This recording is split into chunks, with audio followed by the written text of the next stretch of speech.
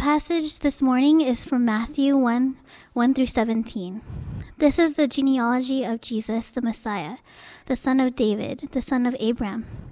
Abraham was the father of Isaac, Isaac the father of Jacob, Jacob the father of Judah and his brothers.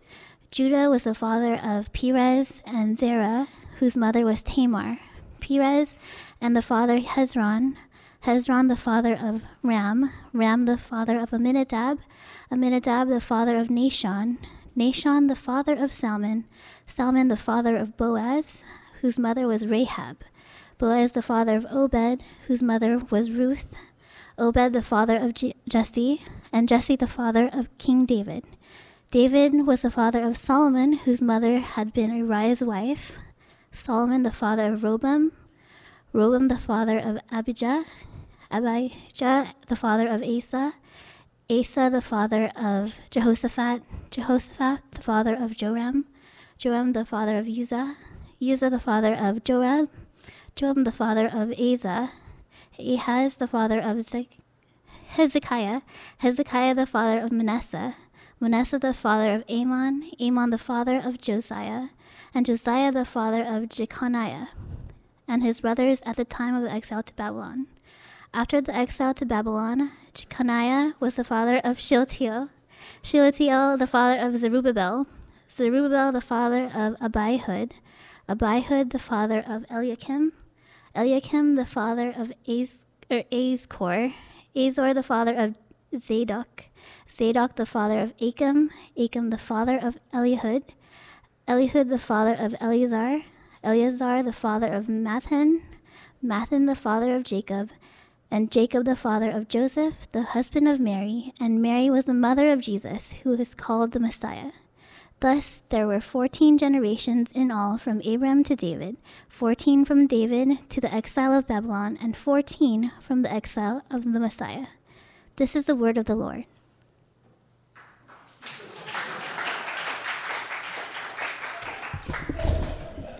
Thanks, Rox. So when I asked Rox if she wanted to do the scripture reading for last week, and then she's like, sure. I said, all right, it's the genealogy, and we just started cracking up. And I told her, like, when she comes up, she could just, like, put the Bible reading on and just put it next to the mic, and so I'll read it for her. But it's good to be with you guys this morning. It's always an honor and privilege to preach from the Word to you guys. So one thing that I love about the holidays is the festivities, the overall good spirits of the people. We have Halloween coming into Thanksgiving, which we just had, and then there's Christmas. It's the best time. And then it closes out with a New Year's celebration. So there's the food, the parties, the people, the lights, the presents.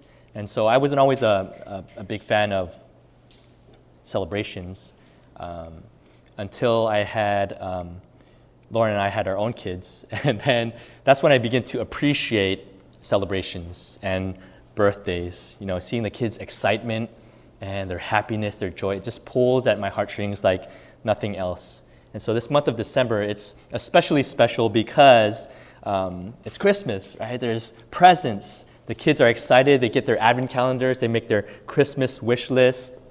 They put up the tree. We're going to get our tree after service today.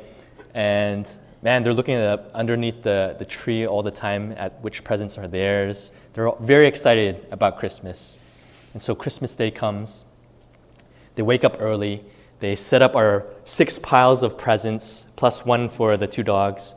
And man, they can't wait. They put on the Christmas music. They pull Lauren and I out of bed, and we begin to open presents. Seeing their oohs, their ahs, their shouts of joy, man, it just melts my heart.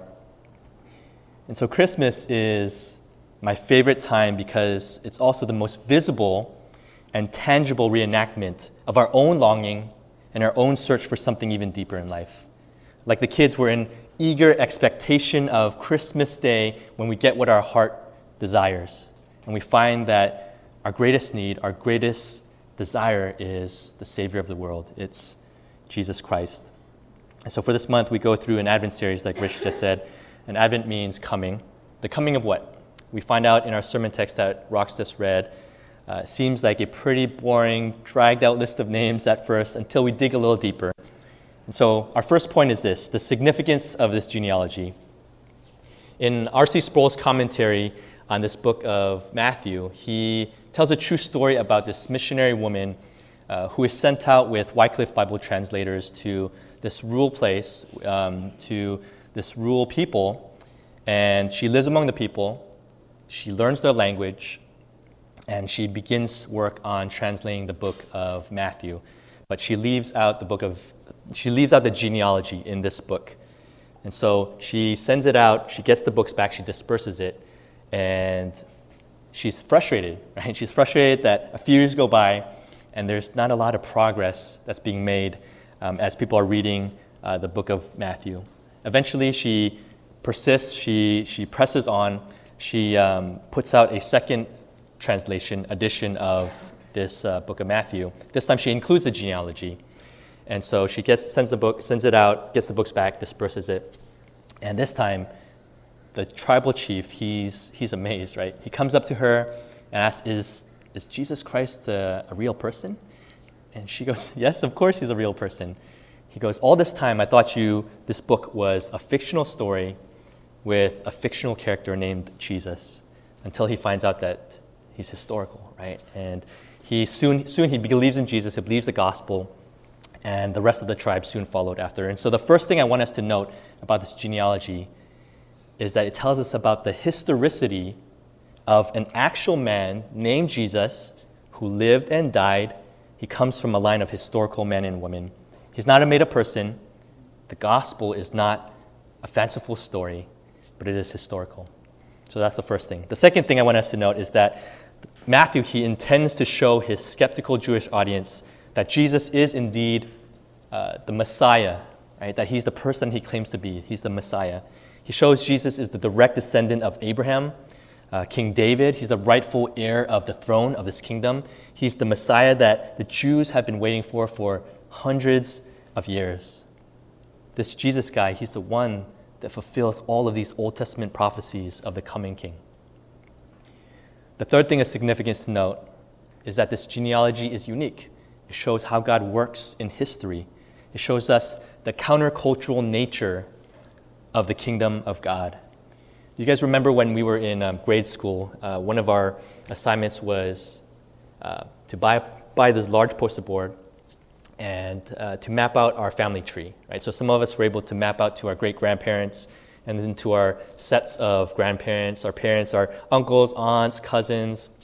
And this was kind of a fun way to show us who was in our family, right? It showed us kind of our pedigree.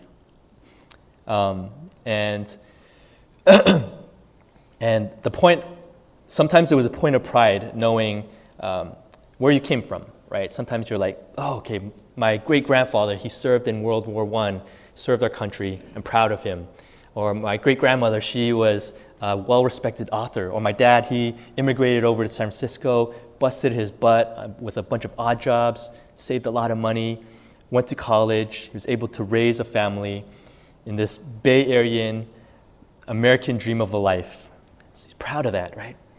For some people, the family tree, a genealogy, is a point of shame and disappointment when you find out that you come from a line of alcoholics, abusers, murderers, prostitutes.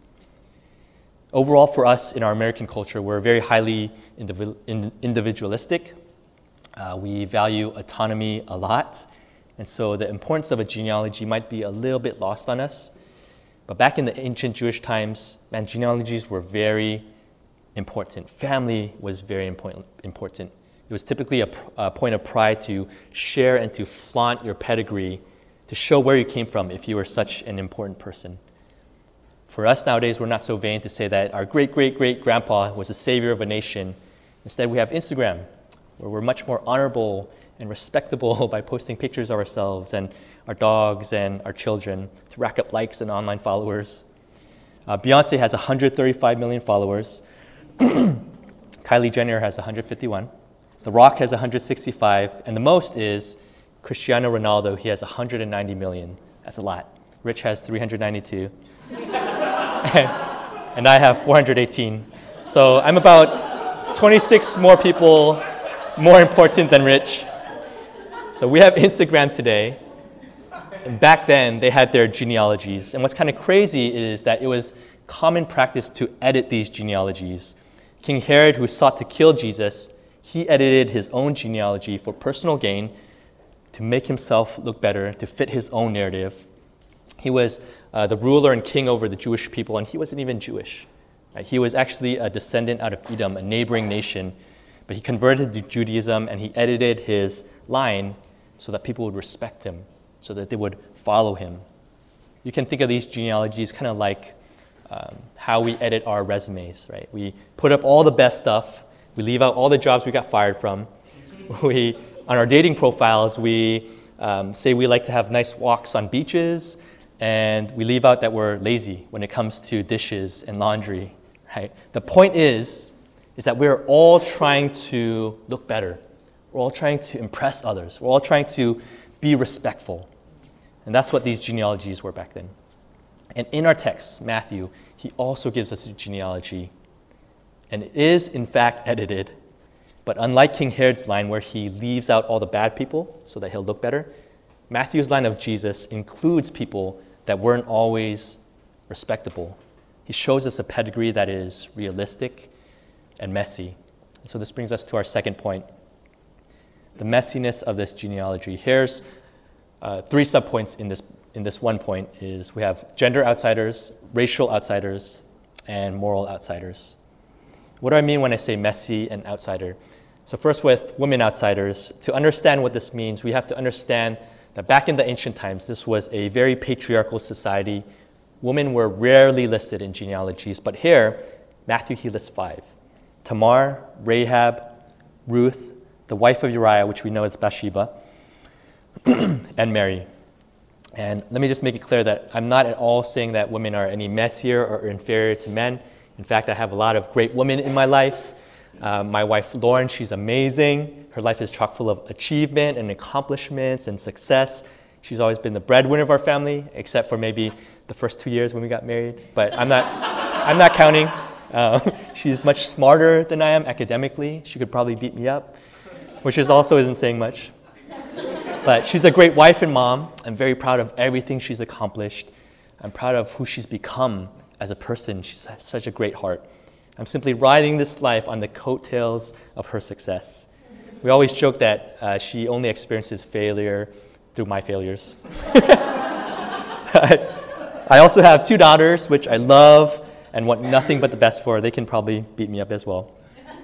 My point is that the context of the ancient culture needs to be made clear in order to understand the weight of what Matthew is trying to tell us about this countercultural nature of the kingdom of God. And Matthew, he unashamedly places these women in this otherwise patriarchal genealogy to make the point that, man, God includes, he pursues, and he loves the outcasts. He loves the outsiders of society. He loves the marginalized. He loves the weak over the strong. Besides women, we also see non-Jews in this lineup. And why is this important? We currently live in a heightened time of racial tension, and it's always been there, but with the state of current U.S. politics and the unrest of those that feel unheard and marginalized on both sides, talking about race is always very sensitive, right? It stirs up a lot of emotions. This has always been a problem. All throughout the history of humanity, there have been atrocities that have been done by entire nations of people against other nations and people that they looked down on, that they saw as inferior. They saw these guys as a subclass of humans that were to be conquered and enslaved. We become so protective of our race and our culture to the detriment and harm of others. I have no doubts that all of us here have been discriminated against because of our race. We've been called racial slurs, and it sucks, right? It sucks to be looked down on for something that you have no control over when it comes to your ethnicity, when it comes to your upbringing. And what I love about the gospel story is that God, he works to break not just the gender barriers, but to break racial barriers. Tamar and Rahab, they were Canaanites. Ruth, she was a Moabite. And to the ancient Jews of this time, these guys were outsiders. They were unclean. They were dirty. They weren't allowed in the places of worship. But here, Matthew is again showing us the countercultural nature of the kingdom of God, that the gospel goes from Judea to Samaria to the ends of the earth, to all people, to all nations. One day, all of us, every tribe, nation, and tongue, is going to be a family of God, worshiping before the presence of God. And so this is why our church wants to reach our surrounding communities, right? Because nobody is beyond the love and reach of God. So we see Matthew, he lists women outsiders, racial outsiders. He also lists the morally flawed. In verse 3 up here, it says this, and Judah, the father of Perez, and Zerah by Tamar. Tamar, she was the daughter-in-law of Judah. She's widowed. She's left without any kids. And back in those times, socially and culturally, having a husband and having kids was a woman's livelihood. It was their security. And so Tamar, she asked Judah for another son to marry so that she can have kids. But Judah ignores her request, and here she is. She's widowed, she's childless, she's probably desperate. Years go by, and Judah is now widowed, and one day he's out on travels. He sees on the side of the road what he thinks is a prostitute, and so he solicits her services. He does his thing, and he pays her with his cord, his signet, and his ring, basically his ID. Not very smart. And he carries on. A few months later, he finds out that his daughter-in-law, Tamar, is pregnant, and he orders her to be put to death because of her sexual immorality. She then reveals the signet, the cord, and the staff of Judah as the person who got her pregnant. And so he confesses. She lives to give birth to 2 sons, Perez and Zerah, Jesus coming from the line of Perez. You see, this is scandalous, right? Pretending to be a prostitute, incest, and the story is in this genealogy. We also see Rahab in verse 5. She's both a racial outsider, she's a prostitute by trade, and she's brought into the people of God.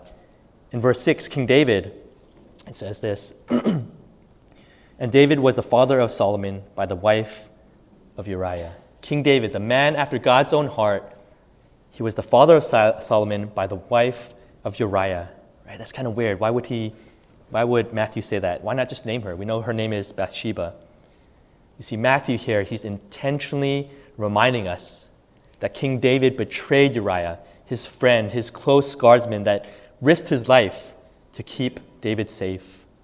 And David, he lusted after, he stole Uriah's wife, he impregnated her, he schemed to place Uriah on the front lines of battle so that he would die. And so David could take his wife, Uriah's wife, for himself so it wouldn't look bad. So we have prostitution, we have incest, we have backstabbing, we have murder. There's more stories in here that we can't get into. We don't have the time to. Do you guys see how messy this genealogy is? Matthew, he's telling us that Jesus not only comes from royalty, he comes from broken people. He comes from outsiders, outcasts. Why does he do that? He's showing us, again, the nature of God's love in the gospel, that it transcends all social and cultural barriers that we place between each other. He reaches far beyond what we think he might reach. Nobody is beyond the reach of God's love. If you're feeling like an outsider, an outcast, like you have a broken and scandalous and a past of immorality, none of this is beyond God's reach for you. God seeks you. He welcomes you into his family. He wants to restore your heart. It also doesn't matter if you're an honorable, respectable, and high member of society. Your pedigree, your accomplishments doesn't save you. So to the immoral, to the prideful, there's only one way to God. It is through faith in Jesus Christ. And this is our last point. Our third point is the seed of hope. Verse 17 says this. So all the generations from Abraham to David were 14 generations. And from David to the deportation to Babylon, 14 generations. And from the deportation to Babylon to Christ, 14 generations. The first thing to notice here is that this is a long time. There are a lot of generations that pass between Abraham to get to Jesus. It's estimated to be about 2,000 years. This is a long time to wait for a promise to be fulfilled. Man, we could barely wait for a response in text. But let's think about a more realistic struggle for us, something that we can all relate to, right? Think about feeling stuck career-wise, feeling stuck in your job that you hate, not knowing when you'll be able to get out. Think about waiting for a guy or a girl to come into your life so that you can get married and to get settled down. Think about wanting kids and having a hard time, a hard process to get there. Think about sickness and suffering, not knowing when you're going to be delivered, not knowing if there's going to be healing, not knowing where God is. This idea of waiting for God, I think, is probably the hardest thing in the life of the Christian, in the life of faith. You know, hearing the promises of God, that He's for us, and not seeing it realized in your life. This undoubtedly causes a lot of people to lose faith, to walk out, because it doesn't seem real. It seems like God has forgotten us. This is a very real struggle that all of us have faced before, or are facing now, or will face. We seek hope and deliverance in our lives. We pray earnestly and urgently for God to come, and it feels like a lot of it is in vain. This is where we feel the gap between what God promises and what we experience. It doesn't always feel like it matches up. This point can be a sermon in its own, but for now, let me just say this. God's timing and our timing are rarely in sync, and we need to set proper expectations. It took 2,000 years from Abraham to Jesus. And then think about the 400 years of silence from the Old Testament prophets to the coming of Jesus in the New Testament. What were God's people thinking? What were they feeling during this time of waiting? Were they hopeless? Were they hopeful? We want immediate gratification in our lives. And the Bible teaches us to be ready, yes, but to be patient, to wait, to trust that God is working even when it doesn't feel like He is. And that is hard. But this is what Christmas time is and the season of Advent represents. It represents the coming of Jesus 2,000 years ago, His work of salvation for sinners, and now it's a time of waiting. We are in eager anticipation and longing for this future day when Jesus will come again to make all things right. This is a certain hope that we have that we're waiting for. And finally, as we close, in verse 17, Matthew, he breaks up the generations of people listed in 3 groups of 14 or 6 groups of 7. The theme of rest and restoration and renewal, it's big in the Bible. It's huge, right? It's very important. And the number 7 is symbolic of perfection, completeness, goodness. It represents a perfect world, both physical and spiritual. Right? It represents heaven. In Genesis, we're told that God rested on the 7th day of creation as a foreshadow of this rest and renewal that all of creation is going to experience for all of eternity. God is going to make all things right again. We see this theme again in the Old Testament. After 6 years of working and farming the land, the people were to leave the ground fallow, to let the land rest, to replenish its nutrients. And so the 7th year, it represented rest, renewal, restoration for the land. Represented a spiritual rest as well. In the last and 7th year, 7 rounds, so that's kind of confusing, right? Basically, the 49th year, it was called the year of Jubilee, where slaves were to be set free, where all debts were to be wiped clean, all slates were cleaned and cleared, and everybody was to rest from their work. But of course, nobody was able to follow through with this year of Jubilee. Nobody was able to experience that rest that they longed for, that they wanted to see. The leaders, they were corrupt and abusive. The people, they were cynical, they were jaded. And so Matthew here, he intentionally crafts this genealogy in this way to show us that when everybody else has failed us, Jesus is the leader, the champion. He is the king that will usher in the actual rest that we need. Jesus is the true fulfillment of the Jubilee. He is the one that renews and restores us in every single way, spiritually, physically, emotionally. He is the one that we look to for restoration for our brokenness, rest from our weariness. And church, as we begin to feel and believe in Jesus, our desires and our longings will be less and less about our own selfish wants and desires. It'll be more and more about wanting Jesus, just Jesus, wanting others to see Jesus. So this is what Christmas is about. It's about the coming of a king that seeks out the broken, the one who will make all things right and new. This is the Jesus we long for. Amen. Let's pray. Our Heavenly Father, we are humbled. We need you. We know that we long for you. We want deliverance from our sorrows, from the bad things in life. And God, it doesn't always feel like you are there, but we're humbled as we read your words to us, that you are there, that you promise to be there. We pray, Lord, that you would connect our feelings with the truth of what you have shared with us, God. We thank you for the coming of Christ, that you reach out to the outsiders, the marginalized, the outcasts of society. You lift up the weak and the broken.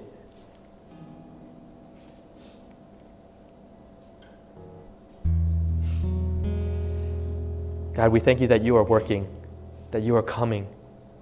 We pray, Lord, that you remind us of this truth daily. Our hearts are fickle. We don't always believe. We ask for your forgiveness.